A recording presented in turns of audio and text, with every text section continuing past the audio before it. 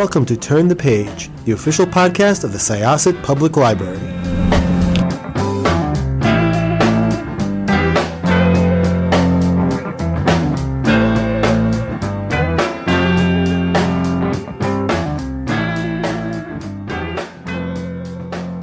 Welcome to Syosset Library's Turn the Page podcast. I am one of your hosts today. My name is Jessikah. I am here with my fabulous librarian co-host. Who are you?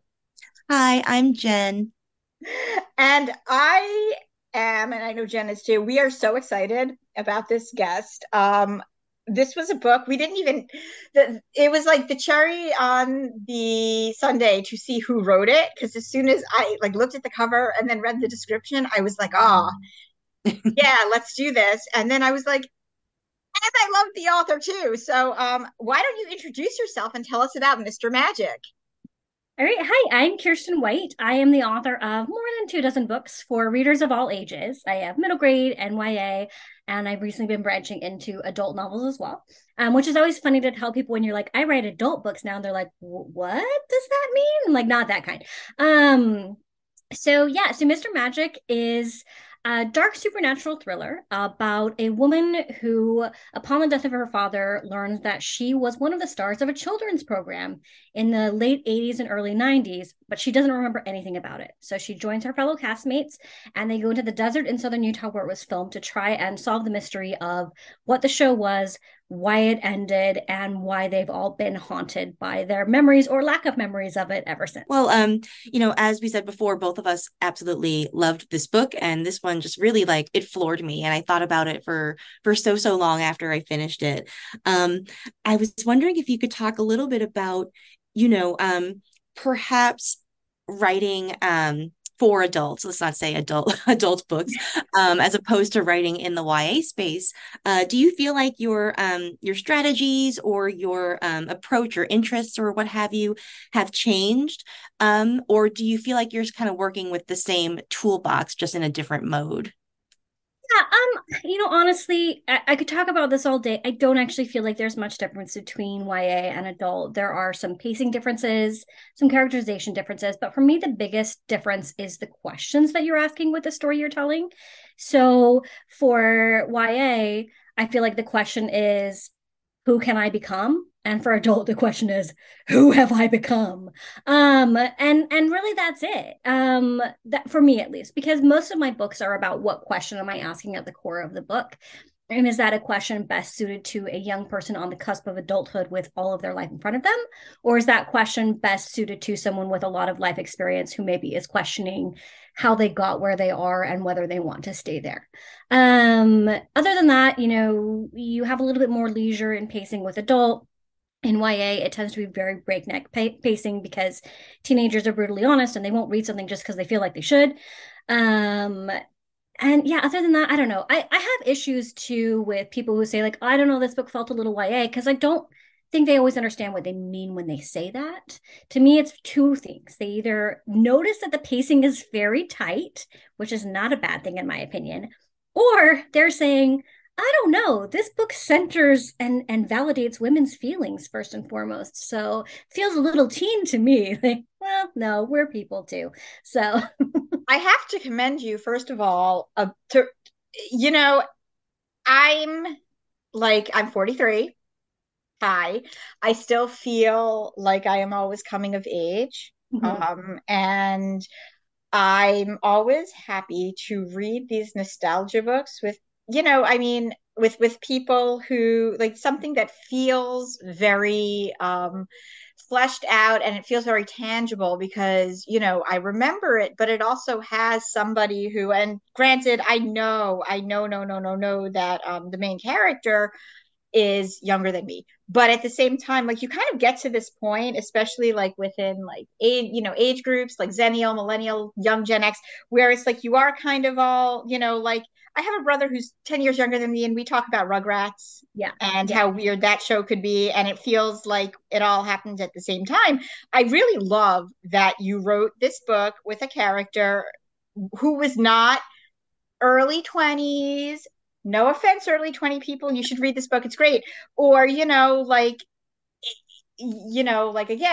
60s, 70s, no offense, you should read this book too, but it's good to have a good main character who's approaching middle age, who's still trying to figure things out, because I think we all are. And what better way to do it than children's media, which is something that just, it's this haunting, weird thing that just sticks in your mind. You know, you have like the big shows that everybody remembers, like Rugrats. Yeah. Although you do have those episodes where you're like, did that really happen? Did they really do that? And then there are those shows that like you caught at weird times and you're just like, was I the only person who saw it? And with people like me, and I know Jen as well, who sort of came to the internet at a time where, you know, like we were older and the internet was there. You start looking for these things. You start looking for these connections. Can you talk a little bit just about your main character and about where Mr. Magic specifically came from?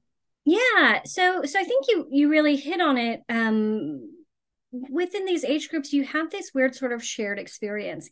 And I think that in a way, Gen Z and younger are losing that. I feel like the shared experience is much more diluted and much more specific, because when we were growing up, what was on TV was that was it, right? Like I'm obsessed with Star Wars because we had it on Laserdisc along with like 10 other videos. So we just watched those over and over and over again. We just didn't have access to sort of the depth and breadth of media, but we also had discoverability in a way that younger generations don't, right? Like the 2 a.m. TNT movie, Night of the Lepus.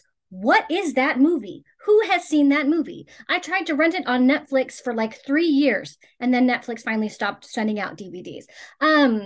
But when my husband and I were dating, I mentioned this weird movie I saw once at 2 a.m. when I had insomnia, and he's like, oh my gosh, I've seen that too. And so I feel like we have these points of connection that are really a lot broader than the younger generations have or are going to have. And so that experience and that sort of communal viewing, I think informs us in really fun ways, and it connects us, right? Like, so many of us realized that we were attracted to a lot of different types of people when we watched Labyrinth. And when we rewatch as an adult, we're like, oh, this explains so much about my interior landscape. Like, that is a messed up movie on so many levels, but it was a children's movie, right? And I think that's one of the fun things about having grown up in the 80s and 90s. It was kind of the Wild West in terms of children media. Like, it was all over the place. There was the really wholesome stuff like Sesame Street and Mr. Rogers' Neighborhood. And then there was the really like weird, messed up stuff and all the stuff in between, right? And I also grew up in a very, very religious community, which becomes apparent if you've read Mr. Magic. I did grow up in Utah, and so I have that added layer of that experience, right? So I share that with other ex-Mormons and Mormons. We have this whole catalog of children's songs that we know that no one else knows. Yes, and they're so weird. And when you think about them, you're like, oh my gosh, there's an entire song about how you should never frown, you should only smile. Like, that's a really bad message to be giving to kids. And yet we sang that song, and we had our little signs that we turn upside down so that we could change the frown to a smile. And like that type of thing, and that type of sort of insidious programming that masquerades as something good, right? Like, you want kids to be happy. No, you also want kids to be able to experience all of their feelings. And so I was kind of drawing on all of that, right? Like the media that messed me up as a kid, the media that it shaped me as a kid and that I loved, and then also all of the sort of social programming that we got, whether or not you were religious, but there is definitely a religious bent that I think is broader than just ex-Mormon. It's definitely an experience that I found a lot of people that were raised in conservative religions have very, very similar experiences.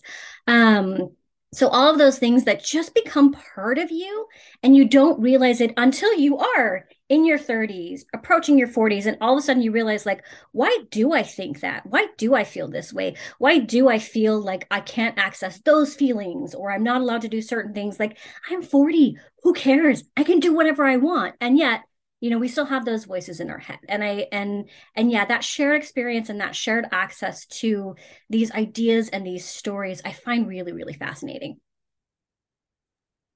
Yeah, I was really interested in that too, like the way that sort of messaging that we don't even realize that we are absorbing in our childhood, then when we reapproach it as adults, just explains so much, and, I'm turning 40 in like 23 days, not that I'm counting. And like I have found myself just like buying kids' toys again, like the ones that I had, and I said on Twitter one day, like, is anybody else doing this? And then everybody started sending me like the action figures that they have bought or their little pet shops or Polly Pockets or what have you. And like there's something like about this phase of life that I feel like really makes you want to go back and explore that stuff. Mhm. I'm super interested in like the ways in which kind of religious trauma and like childhood abuse trauma sort of like interact and overlap here. Because there's two things that I kind of see at work. Like one is conditional love masquerading as unconditional love. And the other is like scapegoating, which I feel like is happening a lot to Yeah. Val. Like, are those things that you can speak at all about, like with regards to the story? Yeah. So that was an interesting main character in that I removed her from a lot of she had the trauma, but she has it sort of tangentially, right? She had those poems and she had those lessons in her head, but a lot of them she rejected because she has a sort of defiant personality. I don't have a defiant personality. I was very much these are the rules, I'm going to follow them absolutely, and I'm not just going to follow them like to the line. I'm going to follow them as like wholeheartedly as I can, right? Because that's how you're good, right? And I want it to be good, and I want to be praised for being good. So for me, Jenny, who is a side character who was never really allowed to leave this sort of setting in the world of Mr. Magic, in terms of the community that she was part of. So Val's been raised separate from it since she left when she was 8. So she's had a lot of life experience away from it, whereas Jenny was always kept in that community and kept those teachings and had a very personal connection to them. And so Jenny to me is a very, very personal character because for me, having been raised in, and I want to condition this, that I try to be respectful of religions and I try to be respectful of beliefs that people hold sacred. I still have a lot of friends and family who are active Mormons, and I try to respect their decisions and their beliefs. But I also think that that respect needs to go both ways, and that my experience and my trauma and the damage that it did to me should also be respected and doesn't shouldn't feel threatening to them, right? And so for me, when I was in my 30s and I finally felt comfortable enough in my own skin and safe enough in my life and in my world to begin really interrogating these things, that's when I came into my own. And that's when I was able to say, you know what, like, this is all just a structure that somebody else has imposed on me. And these beliefs are something that somebody else gave to me and told me they needed to supersede who I am, what I feel, what I want, what I do. I always have to prioritize what a bunch of old white men in suits think that I should feel and be and do over what I actually am. And so this is definitely a book that I could not have written in my 20s or even in my early 30s. It took years of deconstructing the toxic structure of belief, of being part of a community that demanded it be the central focus of your life. And so that process of going through that, fortunately my spouse and I went on the exact same pathway and were able to support each other through it, informed this book. And so yeah, I can't really separate it from that. And it is interesting because there's an entirely different version of this book that exists. I wrote a version of it. I turned it into my editor, Trisha Narwani, who's brilliant, and she gave me an editorial letter such that I was like, I need to completely rewrite this book. And it's because initially the book was trying to be about too many things.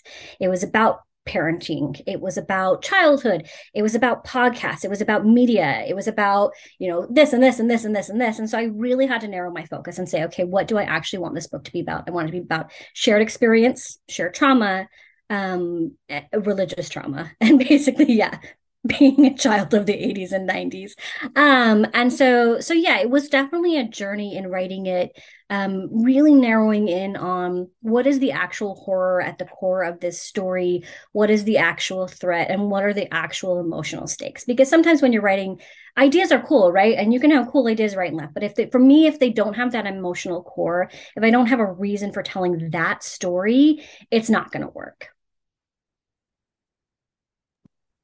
I think that that's so well said. And I think that that's one of the reasons why the book worked so well. And one thing I'm really glad you Jenny is my favorite character, I have to say. Thank you. I'm Yeah, so I scared thought people that are you gonna were, hate her. yeah, when you were saying that, I think Val is a great character and she's very strong and, she's obviously the backbone of the book, but I don't think you could have, and I think that this was like a big thing in the book. You can't have Jenny without Val and vice versa, and even though they are sort of foils for one another, that shared experience is empowering. And I don't want to give too much away about that, but it's they're really kind of like they circle.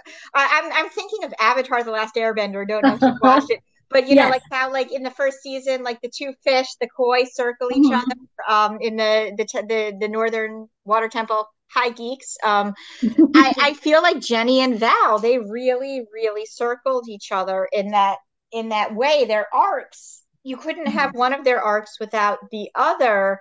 And I, even in the beginning, even when you weren't really sure who Jenny was and what her situation was, I still loved her because I was very intrigued by her. I loved all the characters, but she was great.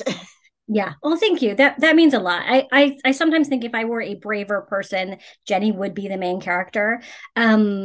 But it would be harder to have her as a main character, right? Because I'm glad that you feel sympathy for her and that you're intrigued by her. Because there's a lot about her that is not sympathetic. And there's a lot about her where when you're on the outside, it's very easy to say, well, why didn't she just stop making those choices? Why didn't she just leave that situation? But when you've been raised in these types of communities, and it's your whole life and it's everyone around you, it is so hard to disengage from that. And I really wanted to write Jenny with that compassion and with, knowing myself and knowing so many women who are, a caveat, I have an incredible spouse. He's amazing. He is nothing like Jenny's husband. But I know a lot of women who are in those situations. And so it means a lot when people give Jenny let her be a real person, right? Give her the benefit of the doubt. And that's what's fun about writing these large cast books is everyone, can find somebody to relate to. There's a way in. Yeah, I think like one thing I have to say about that is when I was reading it, and maybe you shouldn't be praising me as much for saying how much I like Jenny, because I think if I met Jenny in real life, I might have been very like I probably would be like, Yes. I'm gonna leave because she's coming. Yeah. But in the book, you're so annoying. I was really interested in Yeah. her, and maybe that's sort of a knock on the head to be like, hey, even if you meet a real Jenny, there's other stuff going on there. Yeah. Yeah. And I think that's the power of fiction, right? That's the power of literature is we can give interiority and we can give this behind the scenes information to characters that, yeah, if they were people in real life, you might not like them. You wouldn't want to spend time with them. But because you get that insight into them, it creates empathy, which I think is one of the most powerful things that books do. I have been asked by people, they're like, why do you think writers tend to be so liberal? And I'm like, because you empathize for a living, right? All you do is imagine what it would be like to be somebody else in incredibly specific detail. And if you can do that and not be wildly empathetic and realize that we need to be more caring, we need to take care of the people around us, we need to acknowledge that, we don't understand all of the things that we do when we move through the world, then I don't think you're going to be a good writer. So anyway, that's neither here nor there. But yeah, I appreciate that, and I think that's so true with literature and with fiction. You can write these characters and you can give them that internal landscape. And particularly, I think with horror, for me, horror is a very, very honest genre because horror takes the things that we want to look away from and we don't want to acknowledge and we don't want to experience and says, no, don't look away, look closer and don't stop looking. And that for me makes horror a really powerful genre and a genre where really exciting things are happening. And as much as like it can be terrible and scary and stressful to read, it's also deeply cathartic. And again, I think deeply empathetic. I would love if you could talk a little bit about the character dynamics, because I think with all of the characters, you really see like almost the full array, of how trauma can manifest and how Mhm. it not only affects how you move through the world, as you say, but how you relate to others. Um, Yeah. and that's super important, I think, because especially without getting into too many details, like when the story gets really like abstract and psychedelic, like those character dynamics like keep the story really grounded. So can you talk Yeah, yeah. Shockingly, I have never done hallucinogenics. You won't believe that after you read the book, but I have not. Um, yeah, so with this cast of characters, what I really wanted to lean into is almost every children's program when we were growing up, you had the archetypes, right? Like you had the leader, you had the troublemaker, you had this cast of characters that this is who they are, right? They have one identity and they have one role within this group of friends. And I grew up in a large family. I have four brothers and sisters. My spouse also grew up in an enormous family. He has eight brothers and sisters. And even within a family dynamic, I think sometimes you tend to fall into those same roles, right? Like my older sister was the smart, ambitious one. I was the good one. My siblings might disagree with some of this, but I was the good child. My next younger sister was the rebellious one, so on and so forth. And then the baby brother was the baby.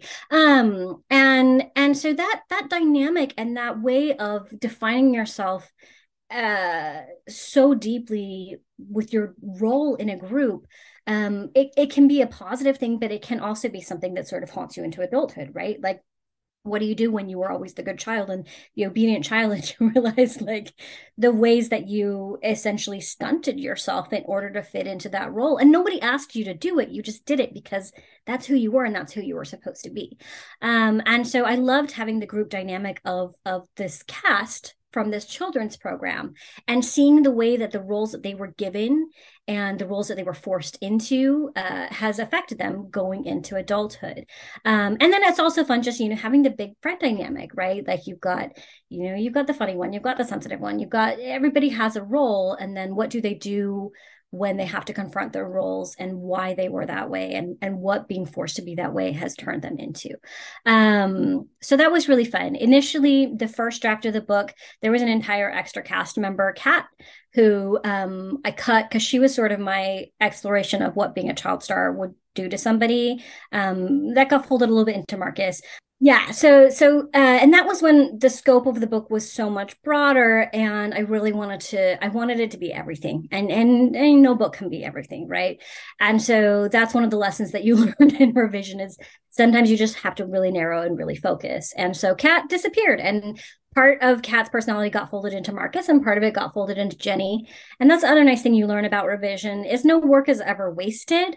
You just find other places to use it. I was really interested when you mentioned that thing about, the roles that, you end up playing, because that does feature in this book a lot. And something that's super interesting there is that it kind of like presents the ensnaring paradox, of these like communities that are oppressive, and that like this is the role that you are meant to play, Yes. but also like this is the role that makes you bad, and this is the parts of you that need to be quashed, Yeah. and like having to live in that like catch 22, is like really very poignant and very like relatable, I think. Yeah. I have so much. Character Javi he was the mischief maker, right? So his role on the show was to be the mischief maker, but he was also punished on the show for being the mischief maker. And it is this odd balance, right? That it was really fun to explore with all the different characters. And I love these characters so much. It was really fun getting to sort of dive into what that would be if not only if you weren't just the good child in your family, but you were the good child for broadcast television. Yeah, for sure. And man, like that's the other thing, just this whole idea also, and you kind of explore it a bit like with people trying to talk about the show and find background for it. I love that it's this, that how mysterious it is that, hey, there's this show and it started of all things on radio, Yeah. there, and then kind of ended during that weird period of time in the 90s when children's media was changing a lot. And I really liked that feel about it because the generations now, and I think maybe this is sort of what you were talking about before, it's easy to find these things. It's easy to even like snippets of certain things you can find, but it just makes it more mysterious when it's like, well, here's this really niche subsection. And you know what it reminds me a little bit of? I don't know. I mean, I'm sure you are familiar with like all those Sid and Marty Krofft TV shows like HR Puff and stuff. And, like I'm trying to think of some of the other shows that they were beloved and they were psychedelic and they were also nightmare fuel. Yes. And I just remember being like, how did this exist? Yeah. They made like this was a production. And like the thing that I found out for some reason, I don't know why this came up around the same time I started reading Mr. Magic, is that there's still like subsections of those coming out. Like there's some weird show, I don't know if it's on Nickelodeon or what, but it's like the main character is like a cousin of HR Puff and stuff. And I'm like, who even knows who that is these days? What? But it really felt like that. You really got that feeling. And I try to explain to my kids all the time now because they complain if they have to like take a shower and they're watching their show on streaming, and I'm like, pause it. Yeah. Yeah. You can rewind it. We had no ability to do this. Yeah, it's so true. And it's interesting because we do have these memories, right? And we can go online now and we can say, does anybody remember this thing? But what's fascinating is when you say that and they do remember, but they remember it differently than you do. Or if you know the theme song in your heart, you know the theme song, you've known it since you were 5, and then one day you're like, I'm going to Google that, and you Google that and it's different. It's not what you've been singing to yourself your entire life.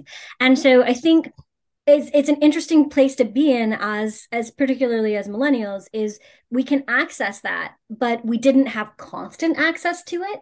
So there's that gap. And that gap, the way that things have distorted or shifted or twisted or been half remembered or combined with something else, like I think that's a really interesting thing, right? Or, when you realize the background on these things that you never knew. Like if you look into the Smurfs, like the Smurfs is messed up. It's super messed up. But, when you're a kid and you're watching it, you don't know any of that. So it's only when you're re-engaging with these things as an adult that you're like, wait, what was I watching? Like, what was that? And so, yeah, it's such a fun aspect of fiction and storytelling and these sort of communal experiences with other people's storytelling. And so doing the sort of like third party sections in the book. So the book is it's alternating points of view. You have Val's point of view, you have the point of view of the interviewer, the person conducting the interview for the podcast about the show, and then you also have interstitials that are sort of behind the scenes, like the Wikipedia page for Mr. Magic or a Reddit page for Mr. Magic, so on and so forth. And those were really, really fun to sort of build out, showing just how much of an impact this show had on people, even if they can't quite remember it. They know it was there and they know how it made them feel.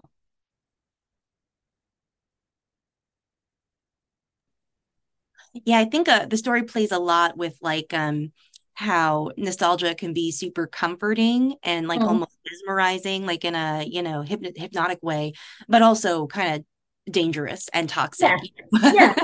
Yeah. My favorite example of that is when we use nostalgia and we make things into things they weren't, right? Because things impact you differently when you see them as a kid. They just do. The books you read as a kid are going to have more of a place in your heart than anything you read for the rest of your life, right? But I look at and this is not a criticism of the movie. I thought the movie was very fun and very good. But the most recent Ghostbusters movie, not the one with Melissa McCarthy, but the one after that, where they made Ghostbusters into this like really heartfelt, deep, incredibly emotional family story. And you're like, did you see the original Ghostbusters? It was an extended Saturday Night Live skit. Like there was no heart, there was no deeper meaning. It was, what's the next stupid thing we can do that will be funny? And it was funny. But, when you saw that as a kid, it got bigger than it actually was, right? It was deeper than it actually was. It meant more than it actually was, because that's what it meant to you. Whereas if you look at it objectively, like they're really silly movies. But people got so mad about the Melissa McCarthy update. So then they were like, well, no, we need to do one that really captures the spirit of the originals. I'm like, rewatch the originals and tell me those were not just Saturday Night Live skits. Like they were, but that's the power of nostalgia, right? It's these things that meant so much to you as a child get sort of this oversized importance and weight, right? We give them more respect and more weight than they deserve, because they were formative for us. And so then when people disrespect them or remake them in a way that doesn't feel right to us, we get upset because we feel like they are stepping on something that's almost achieved a holy status for us, right? And that, I think, it can be one of the dangers of nostalgia, is that we superimpose things onto properties that meant a lot to us that were never there, right? And so it's just a fascinating it's a fascinating tension, particularly in our age group, because we're the ones with spending. Well, some of us have a little bit of spending money. Thanks, boomers. But we're the ones with the money now, and so all of these projects that are coming out that are directly made to appeal to our nostalgia and the things that we loved, to try and capitalize on that. It's a fascinating circle, the storytelling circle, that it just kind of goes in these loops, trying to tap into what the most people will respond to. And it's a fascinating thing to watch as a storyteller. You see it in books, you see it especially in movies and in television, like the reboots, people mad about the reboots, people mad about the people mad about the reboots, so on and so forth. It's just a snake eating its tail. But I personally find it really, really fascinating, and just the power of nostalgia, and also the sort of trap of nostalgia. So I have to ask, what are some of your favorite obscure children's media from your age group? And what you have children, obviously, I have children. What's being consumed now? Because I'm curious. In a way, I almost feel like, we try to keep our kids off of the YouTube as much as possible. There's one YouTuber, one or two, we allow them to watch a little bit, but other than that, it's like, it's just, it gets a little weird and you don't know what they're getting. So I kind of feel like those are the Mr. Magics now of the, but what are some things like that you have nostalgia soup over, some nostalgia soup that you like? And what are some of the things that you're enjoying in media now that you think might be doing it better? Yeah, I mean, well, we talked about Labyrinth. I loved Labyrinth. I will always love Labyrinth. I can look at it objectively and be like, wow, that's messed up. But it was just one of those things that I loved so much. The Neverending Story, Dark Crystal, all of which have, and The Last Unicorn. And it's fascinating, especially with The Neverending Story and The Last Unicorn, because those were based on novels. And as an adult, I went and read the novels, and I'm like, oh my gosh, these are legitimately brilliant novels. Well, not only that, because I have to say, because I did like deep research into Michael Enda and The Neverending Story. Man, that book and his life, it's like Jojo Rabbit, but without like the whimsical Taika Waititi Hitler best friend. Like that man, holy, like the Neverending Story was really about his experiences being traumatized as a child during World War II and being forced into an army and desert like at 15. It's nuts. Yeah. And the book is brilliant and it's lovely. And he hated the movie, but like I loved the movie too. I think and maybe that's my nostalgia. It's not my personal story. It was his. But man, you want to talk about like you learn what type of person you are, like man, when I was a kid, I was like, oh, Atreyu, I love you. And then I found out there were Bastion people too. And I'm like, wait, what? And then to more nostalgia, while I was researching it, I grew up in the age of the original He-Man and the original She-Ra. I did like that reboot, by the way. The She-Ra reboot I thought was brilliantly done. But voice acting is something I think that carries throughout ages. And I found out that the voice actor for Falkor Gamorg, the what is it, the narrator, it's Skeletor. It's the same person as Skeletor. And I just find that to be the coolest thing. Bellator is the voice of your childhood. Yeah, and just things like that. Loved He-Man, loved She-Ra, loved Care Bears. I mean, all of the prime 80s cartoons. And then, as we were pushing toward tween, we had Saved by the Bell, which, well, we could go on for ages about Saved by the Bell. But yeah, all those things for me, and then Star Wars, obviously. I think the last of the original movies came out when I was born, the day I was born, actually. I watched those all through my childhood. The prequels came out when I was in high school, so that was another really big one for me. But it's funny because now I look at the things that my kids love, and they're so niche. Because I'm saying all those properties, you guys know all those properties. You know Punky Brewster, you know the one where Small Wonder, all those weird shows. Like you also watch them. Whereas my kids, like for a while, my oldest child was obsessed with this singer on YouTube called Ghost, and they did these songs that were a narrative sort of. It was almost a murder mystery. I don't know, but she and her friends were obsessed. Obsessed. But it's this very, very specific thing that very few people know about. And I think that for me as a mom, that's the big difference that I see is, we had the big tentpole properties. There were only so many options on television. So there's a lot of overlap with us. Whereas with kids now growing up, they don't have that to the same extent. There are still the big shows like, Stranger Things or like those types of things that they can all kind of connect on. But for me, I found the things that my kids connect with other kids on is video games. So they all play Minecraft. They all play, Zelda or whatever. And whereas when I was growing up, video games were very much more a niche thing. So I think it's been a shift from everybody watch these TV shows now to everybody plays these games. I totally agree. And I think that is maybe the case because like those games, like hanging out in Minecraft is like that generation's like hanging out in front of the 7-Eleven, like they don't get to really do that anymore. So they're hanging out like in the game together. Yeah. Yeah, I agree. There's definitely a social aspect to it. Which is, as a parent, it's sometimes there's the tendency to be like, no, this thing isn't good because it's different than what I grew up with. And you do have to take a step back and be like, well, what is this providing? What is it taking from them? So, so on and so forth. Yeah, they're not wandering around the neighborhood knocking on doors, seeing if anyone has kids to play with, but was that safe? You know. Yeah, I think that this kind of ties also just into this whole generational thing of Mr. Magic. You can't really bring back the past. Yeah.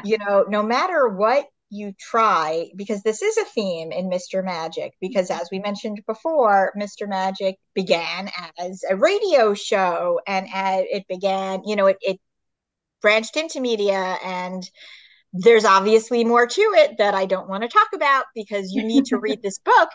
But I think there is this constant need of a generation to bring back their childhood. And, obviously with my parents, it was there. You see a lot of these 50s style diners, and I am a sucker for those. But let me tell you, like, that was a really good period of time for very specific people. Yeah. Very specific people. There's this, like good old days sitting at the soda shop. Well, who was allowed to sit at the soda shop? Not Black people for, a while. And even when, it was like basically getting beaten up for like wanting those experiences that, people nostalgize and people pine for. And I think that that's, that's sort of like something that comes around. You hear people complaining about different things being in children's media, and it's like, well, whatever happened to Ozzie and Harriet? Well, Ozzie and Harriet was a lie. Like that was propaganda. I mean, sorry, but they're like, what is it when you watch like Mystery Science Theater? My favorite things are those, when they spoof the PSAs. There was a very specific reason why those PSAs existed, and it was to keep people in these roles, like in Mr. Magic. Yeah. Well, I think too, like, and this is something that I explore in Mr. Magic, is this sort of fetishization of innocence, right? This idea that innocence is better than experience, that we need to keep kids in a container and in a specific, role, and we need to keep them from accessing experiences that are going to change them and help them grow. And particularly in my religion, I found that to be very true. I didn't watch my first rated R movie until I was 30 because I wasn't supposed to. I wasn't supposed to access those stories or those ideas or those feelings. So even though I was a mom, I had 3 kids, like I was still supposed to engage with the world in a PG sort of way. And it's this, I don't know, it's a whole thing that we don't have time to go into. But yeah, that idea that we're commodifying and we're setting boundaries and limits on childhood, and we're saying that growing up is inherently bad. It's inherently corruption. And that's just not true. And so yeah, that was one of the big things that I tried to explore in Mr. Magic. Yeah. I guess, like, it is, and this is just kind of a question, because this is a good time for media like this. I am a very big Stranger Things fan, understanding what I was just talking about, fetishizing a certain period of time. And the Duffer Brothers do try to acknowledge that. Do they do it as well as they could? I still love your show. Duffer Brothers, sorry. You try, but sometimes you can't get there all the time. But I want to know, is there any chance of an adaptation of Mr. Magic? Because I would 10,000% sign up for that immediately. Yeah. So Hyde, my other adult horror novel, is currently paused in development with Universal Television and Peacock paused for the writer's strike, which I fully support. And then if I had really amazing, mind-blowingly exciting news about Mr. Magic, I wouldn't be able to talk about it, which would be so frustrating. Gosh, wouldn't that be great though if I had just the most amazing news that I couldn't tell anyone about? We should maybe turn our frowns upside down. if. Yeah, but I do agree. I think that I would love to see it adapted for television. I think they could do really, really cool, interesting things for it. So yeah, fingers crossed. Definitely stuff that I can't talk about, but yeah. Thank you so much. This was so cool. Yeah, thank you so much for having me, and thank you for reading Mr. Magic. It's a book that means a lot to me. It's a very personal book while still hopefully being like a really exciting, fun thriller. So it means a lot when people connect with it. So thank you so much for having me. Thank you for writing it, and please come back. Like, whatever you write, just come back and talk to us about it. Talk to us about Buffy. We'll talk about Buffy forever. Okay, yes. All right. Jen, would you like to sign us off? Yes, thank you so much for joining us. This is Jen signing off with my illustrious co-host. That's me, Jess. Bye. And with our illustrious guest, would you like to introduce yourself once more and name drop your book? Yeah, so I'm Kiersten White, Mr. Magic. It's going to be on shelves everywhere in August, so I hope you enjoy it. Read it. You must read it. Thank you so much for joining us. We are going to close this chapter of Turn the Page. It's time to close this chapter of Turn the Page. Join us for the next episode.